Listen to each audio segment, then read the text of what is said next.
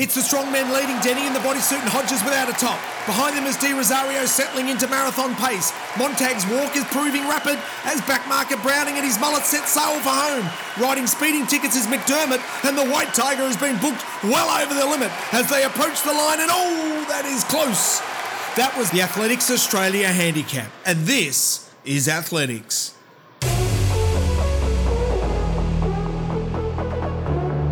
Hey everyone, and welcome back to episode 2 of This is Athletics, a podcast that brings you inside the tent with our stars of the sport and gets you to know them like you've never known them before. On today's episode, we welcome the dual world champion. He is the silver and bronze medalist from Tokyo Paralympics. He did a marathon when he wasn't supposed to and still made an Olympics from it, but the main thing is he's a great athlete, but he's also a better bloke, and you'll definitely hear that in this podcast today. Everyone, please welcome Jaryd Clifford. Jaryd Clifford, my man, welcome to the potty. How are we today? Yeah, going pretty good. Up in Perisher, terrible day outside, but I'm doing well. So you're doing altitude, yeah?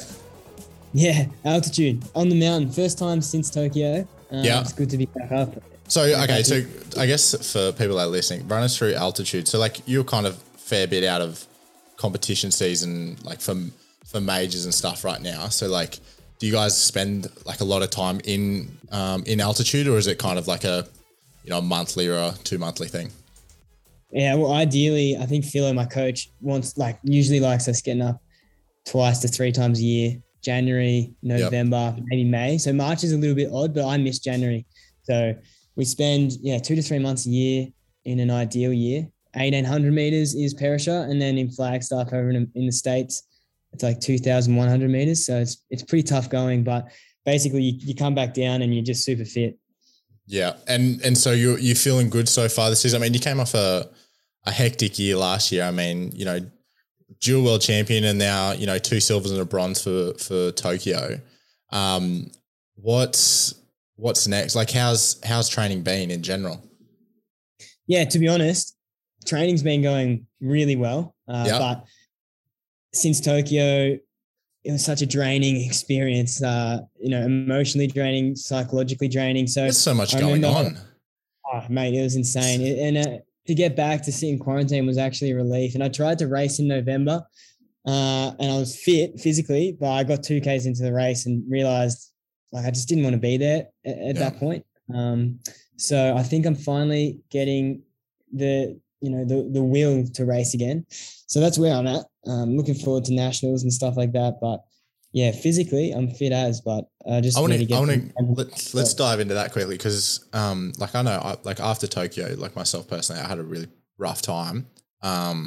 Just because obviously with the Olympic build up and everything that goes into it, and the Paralympics, and then you go from that to absolutely nothing, and media obviously dries up pretty quick, and then you're in a room for 2 weeks by yourself, just kind of looking at your phone, and then coming out of it and then starting to like rebuild on what's next and how to build off that. But there's everyone calls it post-game blues.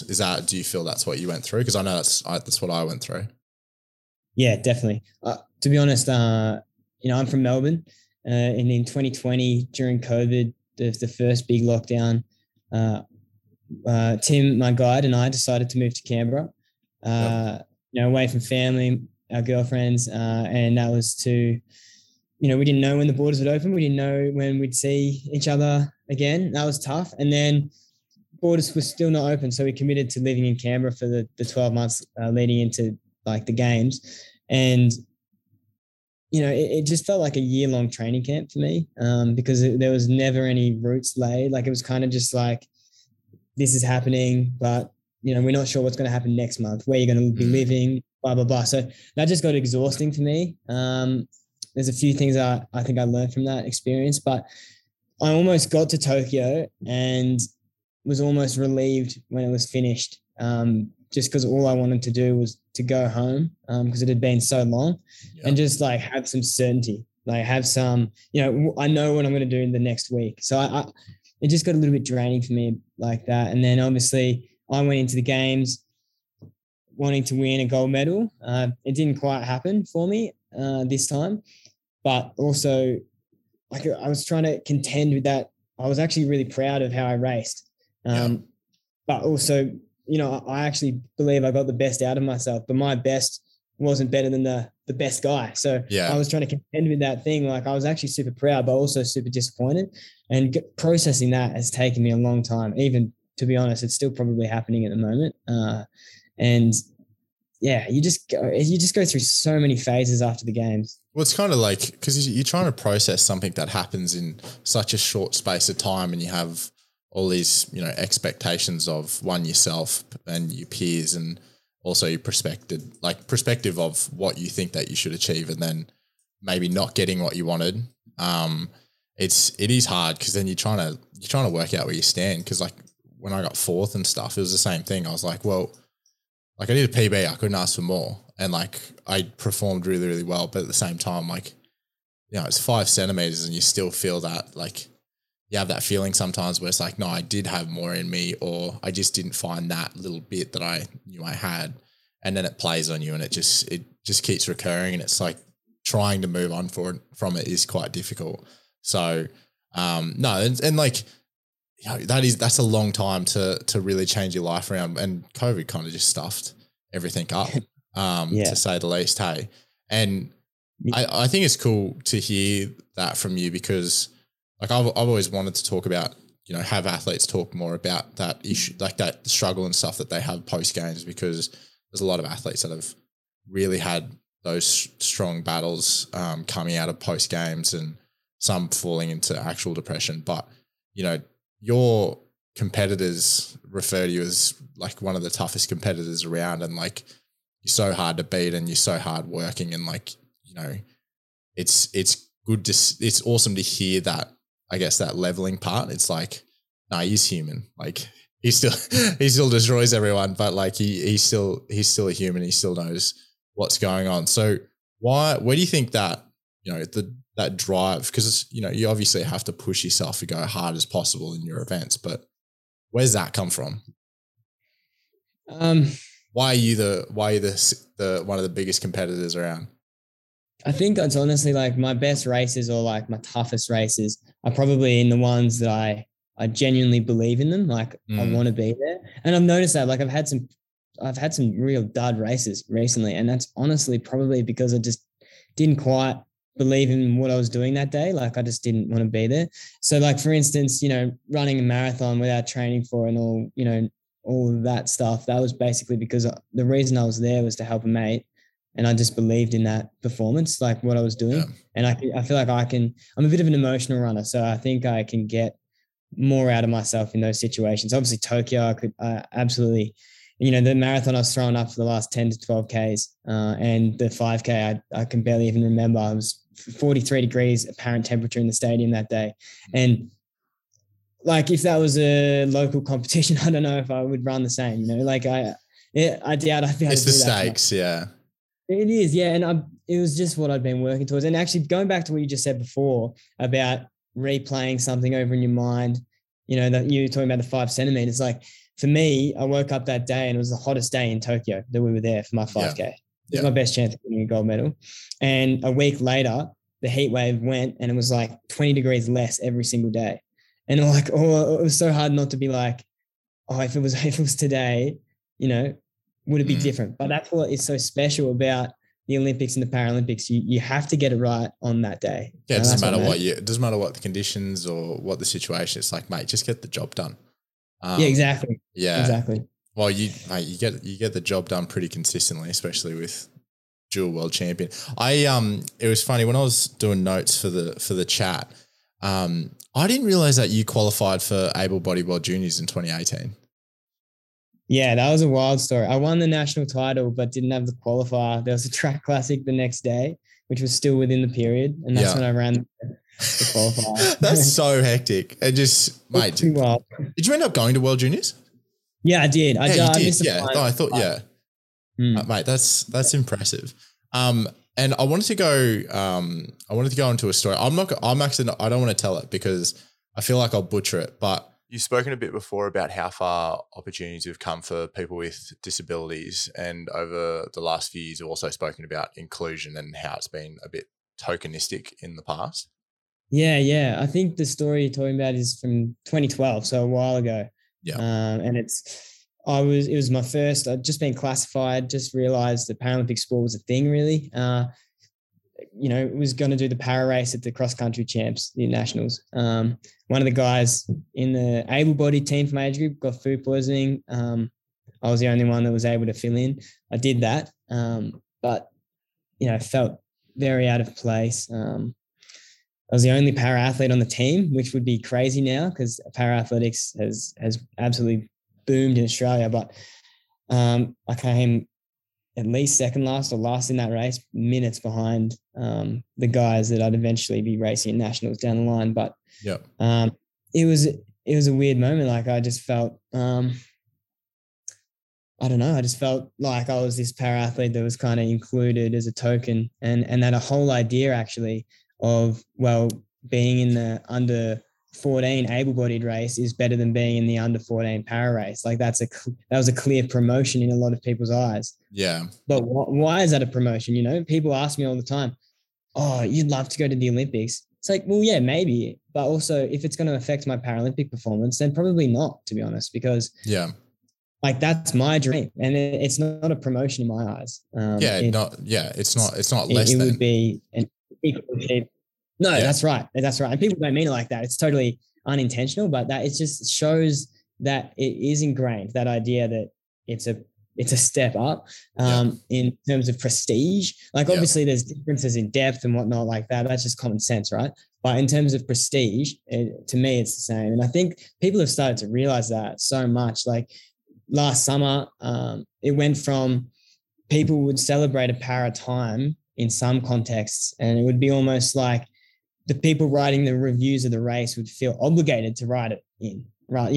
Whereas last season, there were a lot of world records across the board from a lot of athletes, and the people writing the reviews or the people interviewing after the race, they actually were invested in it. Like they wanted to see it happen. They didn't feel like, this person broke a world record, we have to do it. It was like, this person just broke a world record. Yeah, actually being behind the hype of what it was.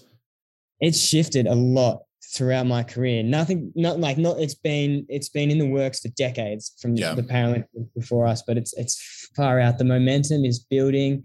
We saw, I was in the race where Michael Roger, my training partner, broke the world record in Adelaide the other day. Yep. And I was quite a long way behind in that race, but I remember rounding the bend, he must have crossed the line. And I've never really been in a stadium where it goes kind of quiet and then all of a sudden there's a roar. And that's because they waited for him to cross the line. Then they saw he broke a world record and the crowd loved it. And that's just, if you went back not that many years and told like me that reaction happened for a world record, for a para world record at a track classic, like I wouldn't even believe you. So it's awesome how much it's changed. Well, do you think that, because obviously you've been a big part of that change and like really bringing like more of the performances to light and like showing that equality between the two, even from your story originally, like, do you feel that really gave you not a purpose, but like a point to prove? Yeah, I guess like, do you feel it's a part of it or it's just kind of a subsequent? I just like challenging people's thinking because I think disability in society is something that is kind of shied away from talking about. People don't understand it, so then they fear it. And I think it's almost like it becomes a part of track and field in a way. People don't understand the disabilities, and some people are a bit awkward to ask about them, and then it leads to some lack of understanding, and then people just tune out because they don't get it, I guess. I know what you mean. It's simple, to be honest. Like it's actually super simple. But for me as a purpose, like for sure, Kurt Fearnley is one of my heroes and I've seen what he's done. Madison De Rosario, what she's done. Like there's just like so many incredible people beforehand. It's like kind of like myself alongside the para athletes that are around my age. It's now time for us to step up. Yeah. And I don't know, like I just like, I think they've brought it to light in such a confident way where like you can't not pay attention, like, and you can't not learn from them and their experiences and like, what the similarities and how to approach people and not having that feel of awkwardness in asking about, your disability or what type of parasport or how that classification works. Because sometimes sometimes people do get that confusion of the classifications, how it works, and because there's so many moving parts in it. But I think that people ask and then they think like, oh, am I being like derogatory for not knowing that? And then they get awkward and it turns into a thing. Yeah. Yeah. And I can personally say, for me at least, that I prefer when people ask questions. It's the best way that you're going to learn. And I want people to learn and understand about my disability when people clearly want to know, but they don't maybe feel comfortable asking, which I can understand. I just say it. I just ask, like, do you want me to tell you? And they often do, and once I've explained it, then it makes more sense. So yeah, I don't know. I think it's just a thing like people need to, if you've got good intentions, then it's going to be a good thing. Another thing actually that I'd like to say is like the generational shift is like huge at the moment. So I was the only para athlete at this cross country champs like 10 years ago. Now there's heaps of para athletes, but not only the messages that I got, going to these little athletics days and the kids, know who I am. They want signed posters, whatever. It's kind of like to them, it would be so weird. They can't even comprehend Paralympians not being superstars, right? Yeah, because they're just going to grow up and it's going to be a thing. Whereas for people around our age, like unless you're in that community, perhaps you didn't even like know which athletes were the best in Australia in certain events for para-athletics. So for the kids coming up now, it's just like they're going to tune in. If they're a distance running fan or a throwing fan, they're going to like know the Olympians and the Paralympians and tune in. And that's like so cool to see. Mate, it's funny you say, like with the kids thinking like, why aren't you guys superstars? And it's 100% because, even just talking now, like you have so many valid points and such a good advocate for talking about it. Now I just want to jump back a little bit to your vision impairment, so your classification. So for everyone, so you got diagnosed when you were 3, yeah? Yeah, diagnosed as 3. It's genetic, so have had it since birth. Okay, and what's the technical, like legitimate technical term for it? So my condition is juvenile macular degeneration, and that encompasses a few different variations of that impairment. So the one that I have is called Best's eye disease, and it's basically impairs my central vision or perception of detail. Okay. So in how much percentage of that have you lost? Is that complete loss of detail? It's hard to use numbers, I guess, but like for me, it kind of means, how do I explain? I explain this a lot and I still struggle because I obviously don't quite understand what I'm comparing it to. Yeah. But it's like, it's hard to quantify because it's kind of like a blur-ish thing, but it's kind of like stuff isn't there. So sometimes I won't even know I'm not seeing something and it's until it moves, for instance. So my peripheral vision is fine. So I can see movement quite well. So it's anything in that center. Okay. And so with that, so how does your running adapt? Like, is there any things that you specifically change? Obviously, you work with a guide runner, and all of that, but is there any specific things that you adapt training for? Like, obviously you have strong peripheral.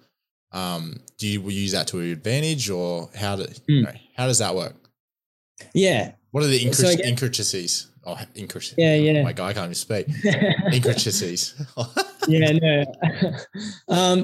I guess for me, like I use guides in certain circumstances because one, like visual impairments can fluctuate due to your own fatigue, just as anyone, I guess. And so for me, like I'll use guides in 5Ks sometimes when it is like, I think it's going to be beneficial. So at certain tracks when it's darker, if I think I'm going to run a race a certain way. So if I'm going to be out on my own, like I probably prefer guides. If I'm in a pack, I'm not too bad. But in our category system, there's T11, which is totally blind. And then T12 and 13 race together as one group at international level. Okay. And so, for instance, Sam Harding is in my category from Australia, and he's in my training group as well. And he has tunnel vision, which is like the pretty much the exact opposite to what I have. So he can see as far as anyone, I think, almost. But his peripheral vision is tough. So we have different challenges in a race. So I know in a race for me, like I can always see the person in front, but as I get a little bit further away, I won't even see them at all. Okay. Whereas like Sammy would be able to see them, but he wouldn't be able to like know what's going on around him in the pack. Yeah, especially if people are up close or overtaking or. Yeah. So like there's that, there's those differences. But for me, like, I guess what I was trying to say before with the central vision is that, so for instance, facial features, I can't really see. So I can see like that someone's there, obviously, but discerning facial features is what is hard because that's the detail. Yeah. Oh, well, it's lucky you can't see how ugly my face is then. And that's what everyone says. Okay, that's a common one. I thought that was going to be you, but apparently not. Oh, God. Okay, all right. So that's, because I've always thought, are there specific things that you guys do, like obviously using the advantages, not the advantage, but the things that you do have that haven't been affected on whether that's applied in training? Yeah, like I guess some of the other things I do like in training is I'll probably train on the track a lot more often. If I don't have anyone to ride a bike with me or to run with me, I'll run on a path or a place that I know quite well. If I'm tired, I might do laps of an oval. I have to kind of gauge. So there's a lot of different challenges. Like I know there's some days for me, if I'm studying, trying to read some stuff and I'm tired, like I have to then identify that and change my approach. On days of race, I need to make sure that I'm not going to be visually fatigued going into a race. So I guess there's a lot of, and then I just have in different ways. Yeah. Trust is huge. In training, I trust people literally with my life. Like cross the road. I just kind of hope that they like don't want to get hit by a car just as much as I don't. And then I'm just like, if they go, I go. So okay. But for me, it's normal. Like I learned to run with my vision. That's the other thing. People look at disability and they're like, they fear it, I guess, because it's hard to comprehend. But for me, I can't comprehend the alternative. So this is my normal. You learned to run adapt. Yeah. Yeah. Okay. Yeah. Like I adapt to changes in my vision. Like it is a very slowly deteriorating condition, like very slowly. But like, so I guess I have to adapt to that. But like I'm not adapting in the sense that once I had amazing vision, now I don't. Like, You're just learning the new situations that are presented with you to how to deal with them. Yeah. Okay. No, that's, mate, it's impressive. Now let's go to a couple of other things that you're extremely impressive in. So you're studying arts, politics, and criminology at Melbourne Uni. That's a lot. That's a lot of stuff. So let's break it down. So I guess what's the goal for post aths? Like, that's a fair few things to focus on. Are you going to pick one, or are you just going to be like, all right, well, I'll run the country, but I'll be a detective while I'm at it, and then I'll just do random arts things as well. Yeah, no, I think I'm going to do. I don't know. I want to do the There's like a postgrad law degree at Melbourne, so that's kind of what I'm aiming for. Okay. Slowly as I kind of get through it, but I don't know. Like I like to write. Like I got one of my articles that I wrote in quarantine, published in The Guardian, and that was about disability rights, basically. And the link is, and Madison De Rosario says this really well, is that, a Paralympian, you shouldn't have to be a Paralympian to have your rights respected as a person with a disability. Or even heard. It's like people with disabilities should be respected regardless of their status as an athlete. And that's like the Paralympics are doing great things, but we need to replicate that in wider society. So that's kind of one of my passions, I guess. So I don't know specifically where I want to take it, but I know that's what I'm interested in pursuing somehow. Yeah. So I don't know. Sport's kind of my platform at the moment that I am using. Yeah. And you're using it really, really well. Like obviously you have your stuff away from athletics, but it's complementing the story that you can tell, and like on a very strong platform, especially being able to share that with the Guardian and get that article done and posted. So props too. So politics isn't on the main run. That's just oh mate, that world that's scary. It's that's hectic, hey. It's hard. It's it's hard to learn. It's full on. I'm on the student council in the student union at Melbourne, and that's making me realize that it's intense. It's intense. Yeah, I remember.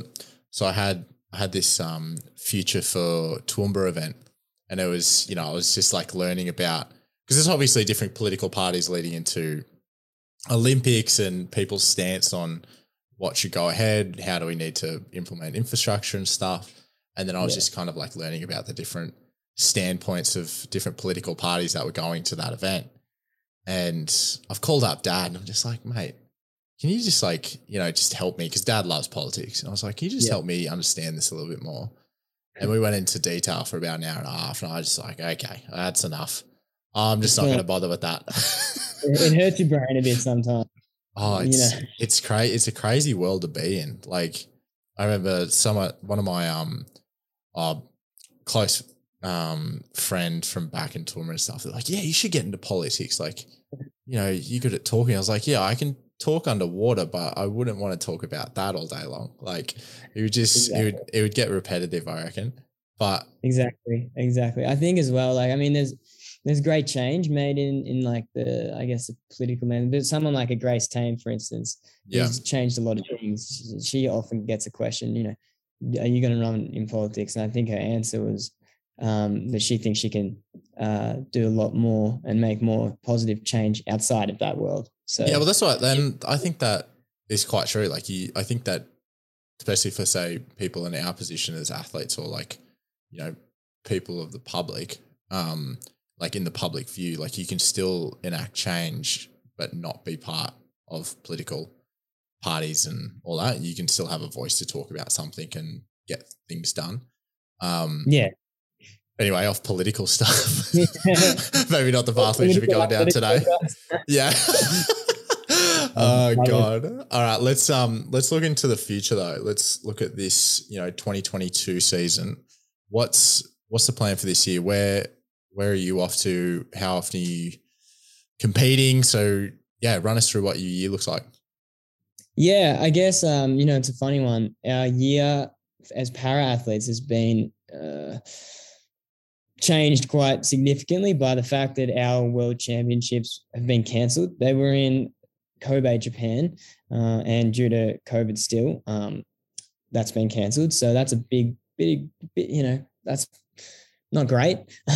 But for me, it's not too bad. Obviously, I've done now 2 marathons without any specific preparation at all. One of them I sat down and did no nutrition and ran 2:19. And I think now this year is a good opportunity for me to kind of get the what ifs out of my head and find out potentially what I can do over a marathon with a proper preparation. Yep. So the plan at this stage is to do Gold Coast Marathon in July. Okay. It could go amazing or it could go really badly. But I'll get an answer to my question. And that'll find out very quickly. Yeah, I'll know the 30K mark probably. And so yeah, it'll clear my head and give me a lot more of an idea of what events I'll tackle on the road to Paris. I think if the schedule is the same as Tokyo, there's a good chance I'll try and do 3 again, just because the 5,000 meters is what I believe will be my best chance of winning.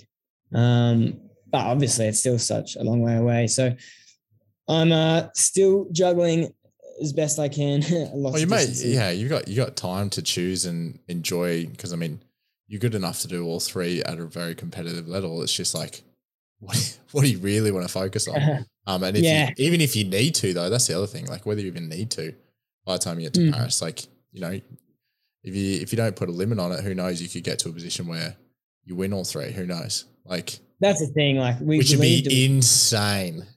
I mean, we believed it was possible in Tokyo, and I can say that I know athletes say this a lot. Like, this silver medal is going to be like, I've learned so much, and it's going to make me better, right? And I had heard that in the past sometimes and kind of thought, sure, but surely you'd want to win.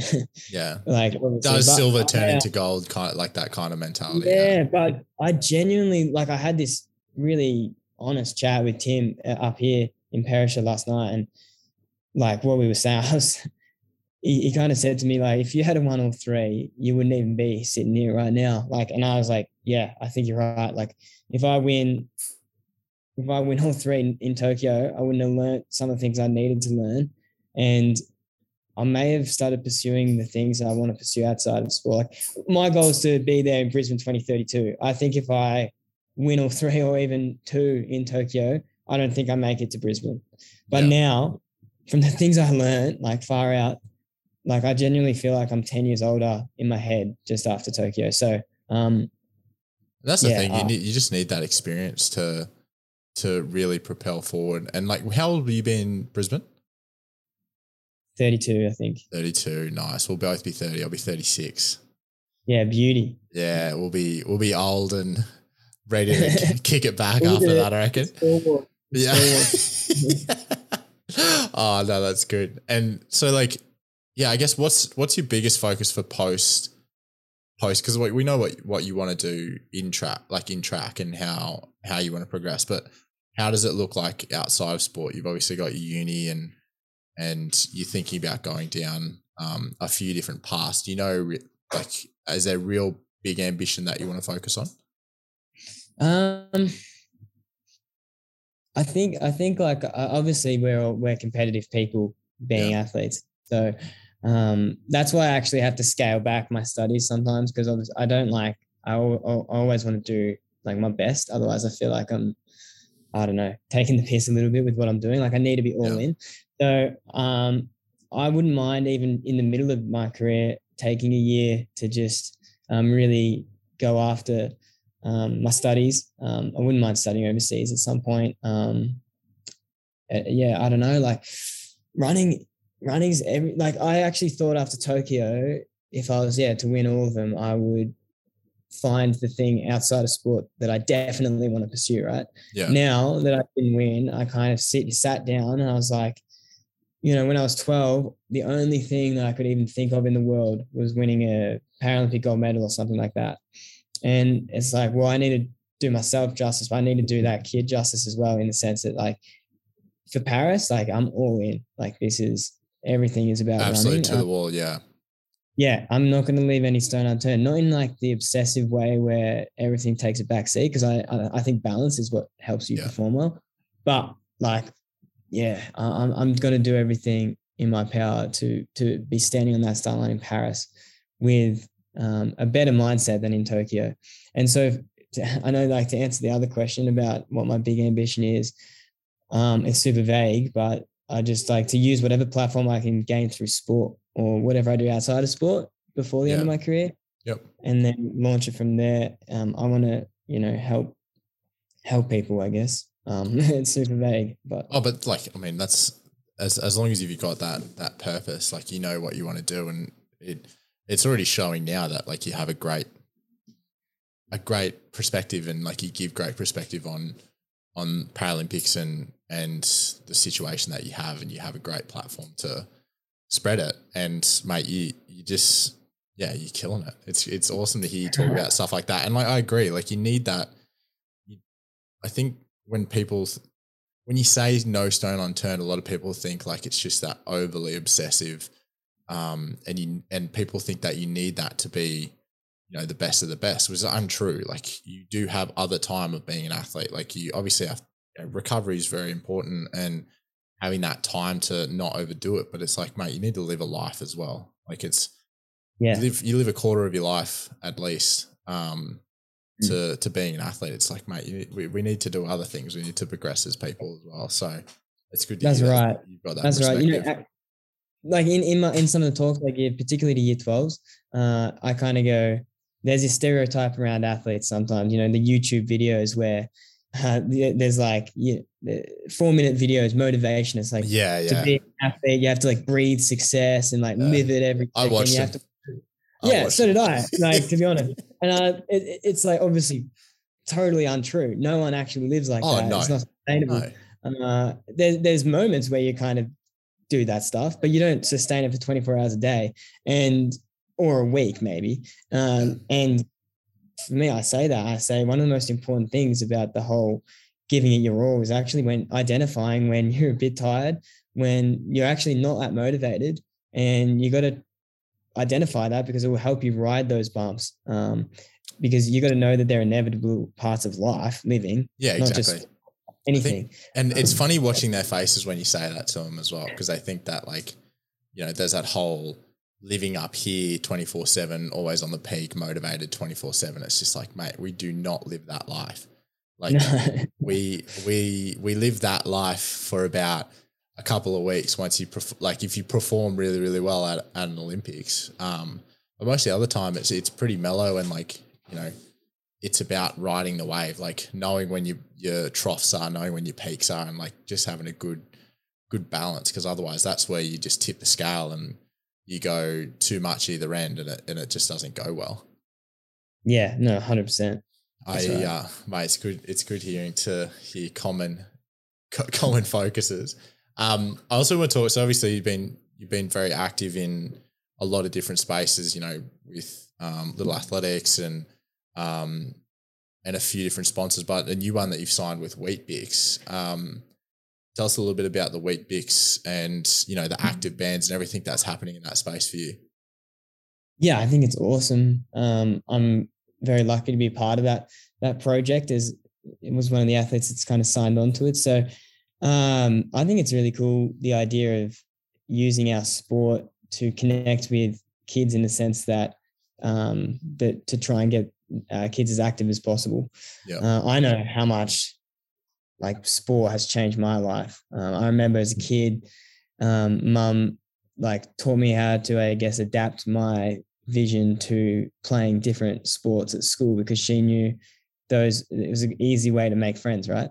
Yeah. And so I, like, literally sport, like, in its myriad forms, has changed my life. And just being active is basically the core of that. So I know how powerful it can be. So anything to kind of motivate people to be active and to eat healthily. Like, it's super good. Just give a good lifestyle and a way to live. Yeah, exactly. So, and it makes it fun too. Like, you know, I mean, every kid, every person loves those things where you can, like, gain points and stuff like that. And that's what those active bands, the Wheat Bix and AA have put together, are doing. So, you know, it gets a bit of competitiveness into it as well, which I don't think hurts. Yeah. So before we get into our home straight questions, how do people get involved in the Wheat Bix program? Yeah. So I think, you just go to those sites. There's on the Athletics Australia social media, they've got all the instructions there. But if you jump onto those websites, I think you can register as individuals, and I think schools can get involved as well, as like a collective. So through Athletics Australia website and on the socials, that will give more comprehensive instructions. Okay. All right, cool. Perfect. Legend. All right. Well, are you ready for home straight questions? A little bit more of a quick get to know. I think we might have to change it to the front straight, because it just gets everyone just, like, quickly.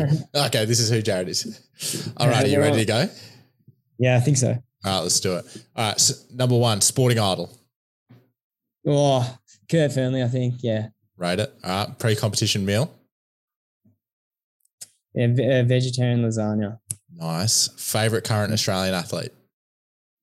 Well, I think Michael Roger. He's my training partner, but the way he races is just he's the toughest thing I've ever met. Toughest human being. Craziest guy as well. Crazy. Like, you got to be the way that he does run.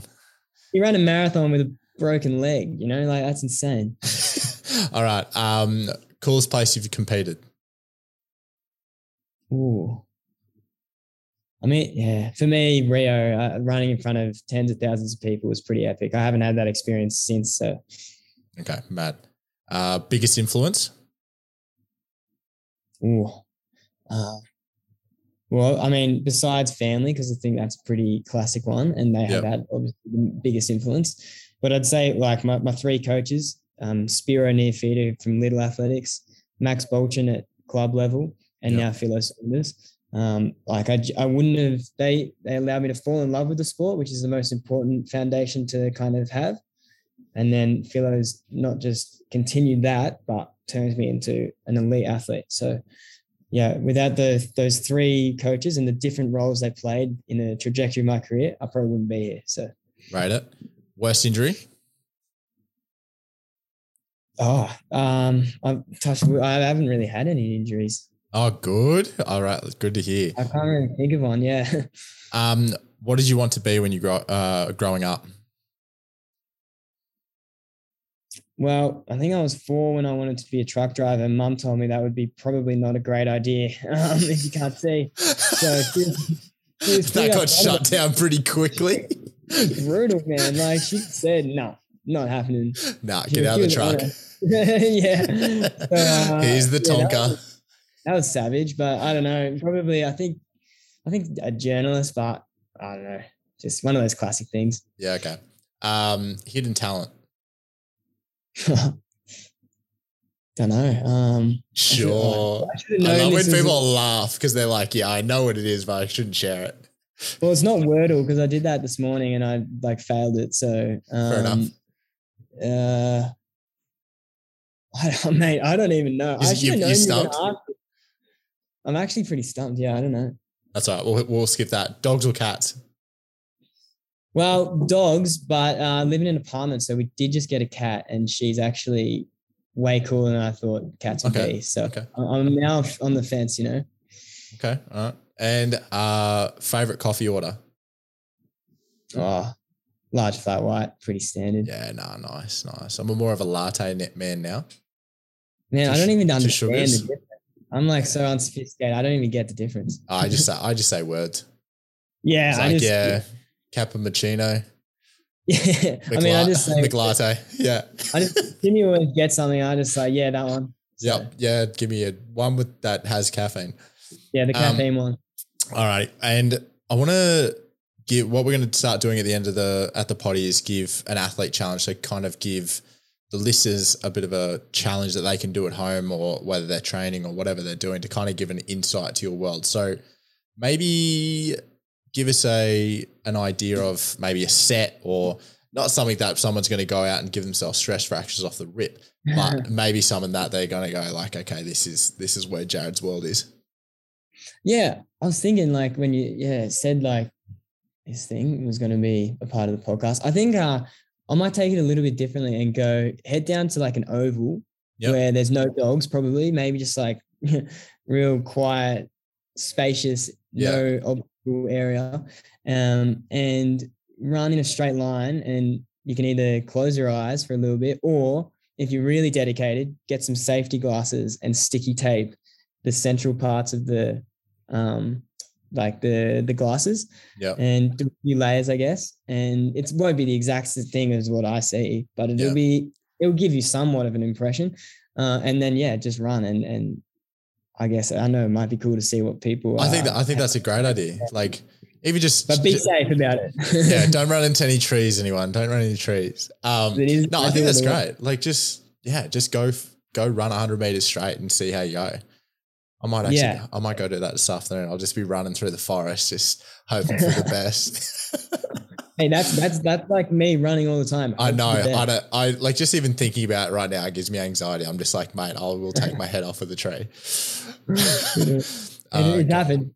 No, well, Jaryd, thanks so much for coming on today, man. I really enjoyed this chat. It was great to learn a lot more about you and your journey. And it's awesome to hear your perspective on things and someone who's really, really driven and like keen to just get the word out and really educate people on Paralympics and everything of the sorts and how to get involved and just being health and fit. So I appreciate you coming on today, man. It was great chatting. No worries at all. Thanks for having me on. I'm looking forward to seeing where you take the podcast. Yeah, no, it should be fun. We'll get you back on again soon. Probably at the end of the season, I reckon. Sound good? Legend. All right. Well, thanks, Jaryd. I'll see you on the track, eh? Perfect. Thank you. See you, mate. Alrighty, guys, another one in the books. I hope you really enjoyed that because I know I did. If you guys want to check out anything else about the Wheat Picks program, make sure you go check out Athletics Australia's website or their Instagram or their Facebook, and make sure while you're there, let them know who you want to get on the show next. But I hope everyone has a great week, a great weekend, a amazing next competition, and I will see you in the next one.